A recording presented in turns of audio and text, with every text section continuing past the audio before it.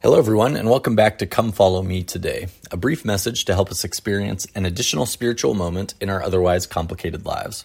My name is Caleb Sanford, and thank you for joining me as we accept Christ's invitation to follow him today.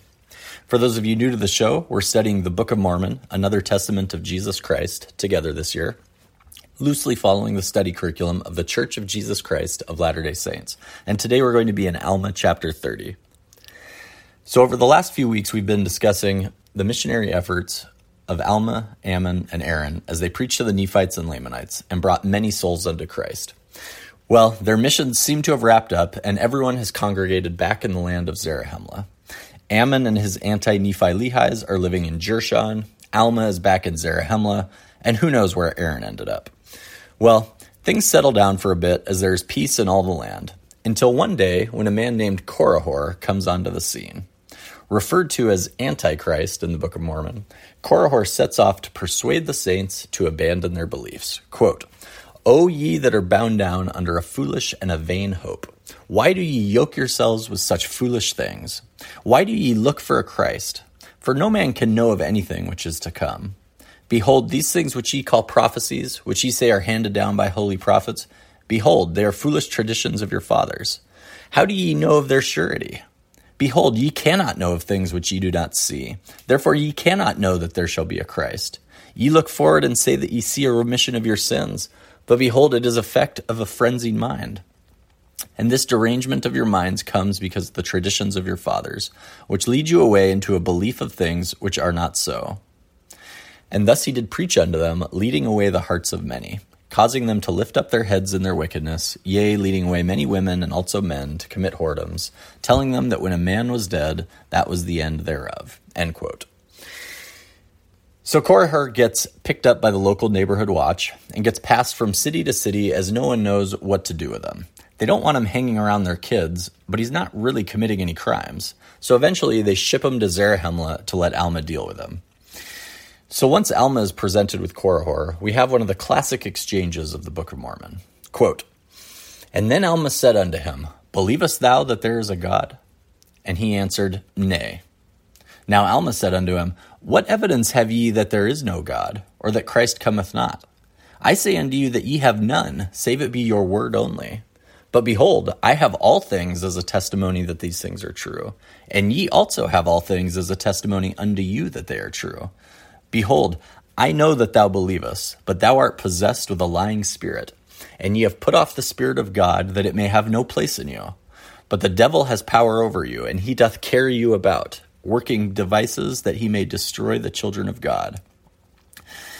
And now Korihor said unto Alma, If thou wilt show unto me a sign, that I may be convinced that there is a God, yea, show unto me that he hath power, and then will I be convinced of the truth of thy words. But Alma said unto him, Thou hast had signs enough. Will ye tempt your God?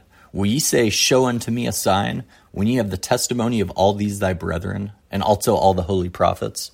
The scriptures are laid before thee. Yea, and all things denote there is a God. Yea, even the earth, and all the things that are upon the face of it.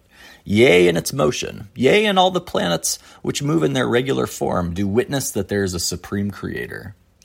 And yet do ye go about leading away the hearts of this people, testifying unto them there is no God? And yet will ye deny against all these witnesses? And he said, Yea, I will deny, except ye shall show me a sign. End quote. Well, to sum up the story, Alma then smites Korihor dumb with the power of God to prevent him from dragging away any more souls.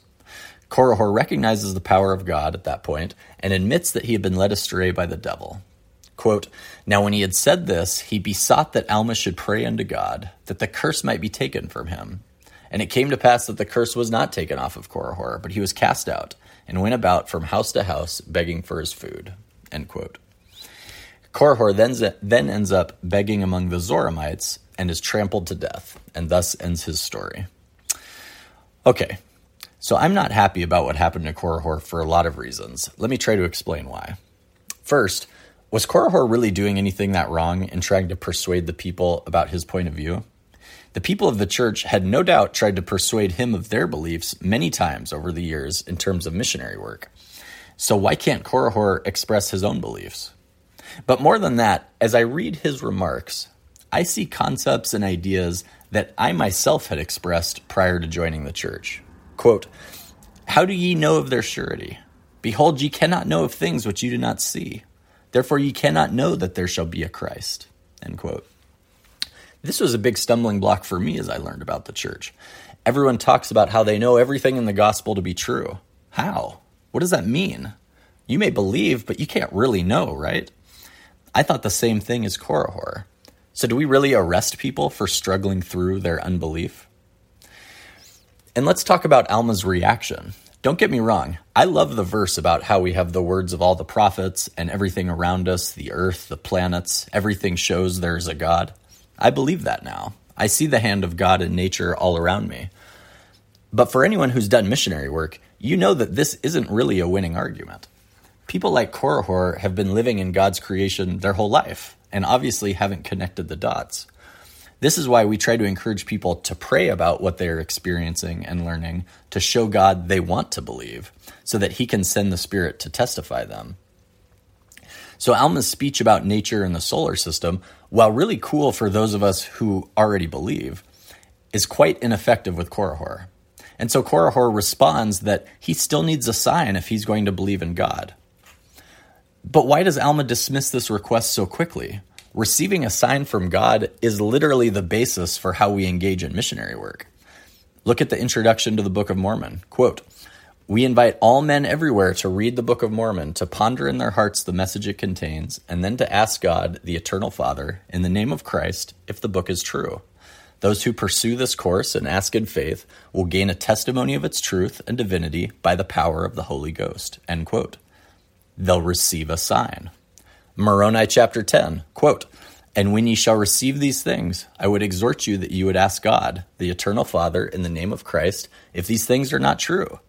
And if ye shall ask with a sincere heart, with real intent, having faith in Christ, he will manifest the truth of it unto you by the power of the Holy Ghost." End quote. As a missionary, I promised hundreds of people that if they would study the Book of Mormon and pray to feel the truthfulness of the gospel, that they would receive a divine witness of the gospel of Jesus Christ. I promised them they would receive a sign. Now, I don't think Korihor was really asking in faith for a sign, but Alma didn't even try to work with him on that.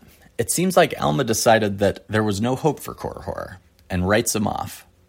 Quote, "Behold, it is better that thy soul should be lost than that thou shouldst be the means of bringing many souls down to destruction by thy lying and by thy flattering words." End quote. Has Alma forgotten who he used to be?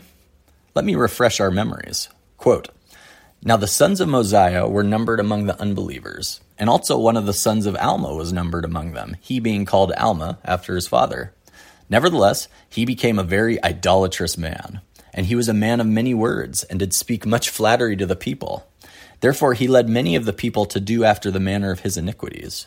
And he became a great hinderment to the prosperity of the church of God, stealing away the hearts of the people, causing much dissension among the people, giving a chance for the enemy of God to exercise his power over them." End quote. Alma used to be exactly like Korihor. Did God write off Alma? Did God decide that it was better to lose Alma's soul than to let him continue to drag down his children? No. He sent Alma a visitation by an angel. He gave Alma a sign. Alma wasn't asking in faith to know if the gospel is true either, but God saw the potential in Alma and did what was necessary to save him. And yet, Alma didn't treat Korihor the same way.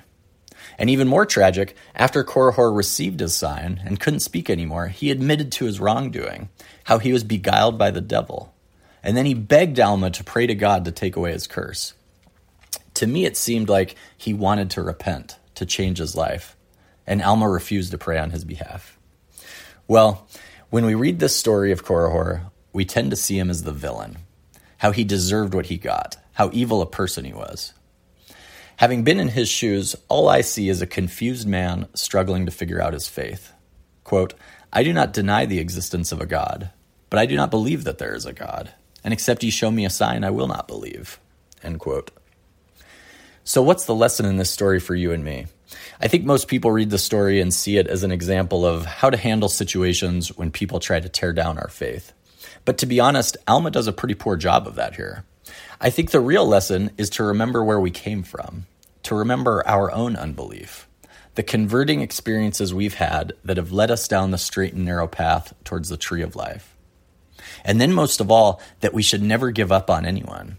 We should never pass judgment on someone for being too far gone, unable to come back to Christ, because Heavenly Father never gave up on you and me. As Ammon said earlier in chapter 26, quote, "Who could have supposed that our God would have been so merciful as to have snatched us from our awful, sinful, and polluted state? Behold, we went forth even in wrath, with mighty threatenings to destroy his church. Oh then, why did he not consign us to an awful destruction? Yea, why did he not let the sword of his justice fall upon us, and doom us to eternal despair? O my soul, almost as it were, fleeth at the thought. Behold, he did not exercise his justice upon us, but in his great mercy hath brought us over that everlasting gulf of death and misery, even to the salvation of our souls." End quote.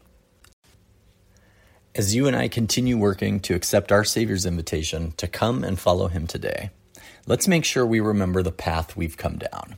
And if we see someone far behind us on that path, or perhaps off the path altogether, let's always retain hope in our hearts for them and do what we can to help them receive the same blessings that we have received as we've strengthened our relationship with God.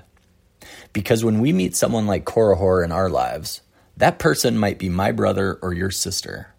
And there are very likely many people praying for them, just as Alma the father prayed for his son Alma, that he might come back to God one day.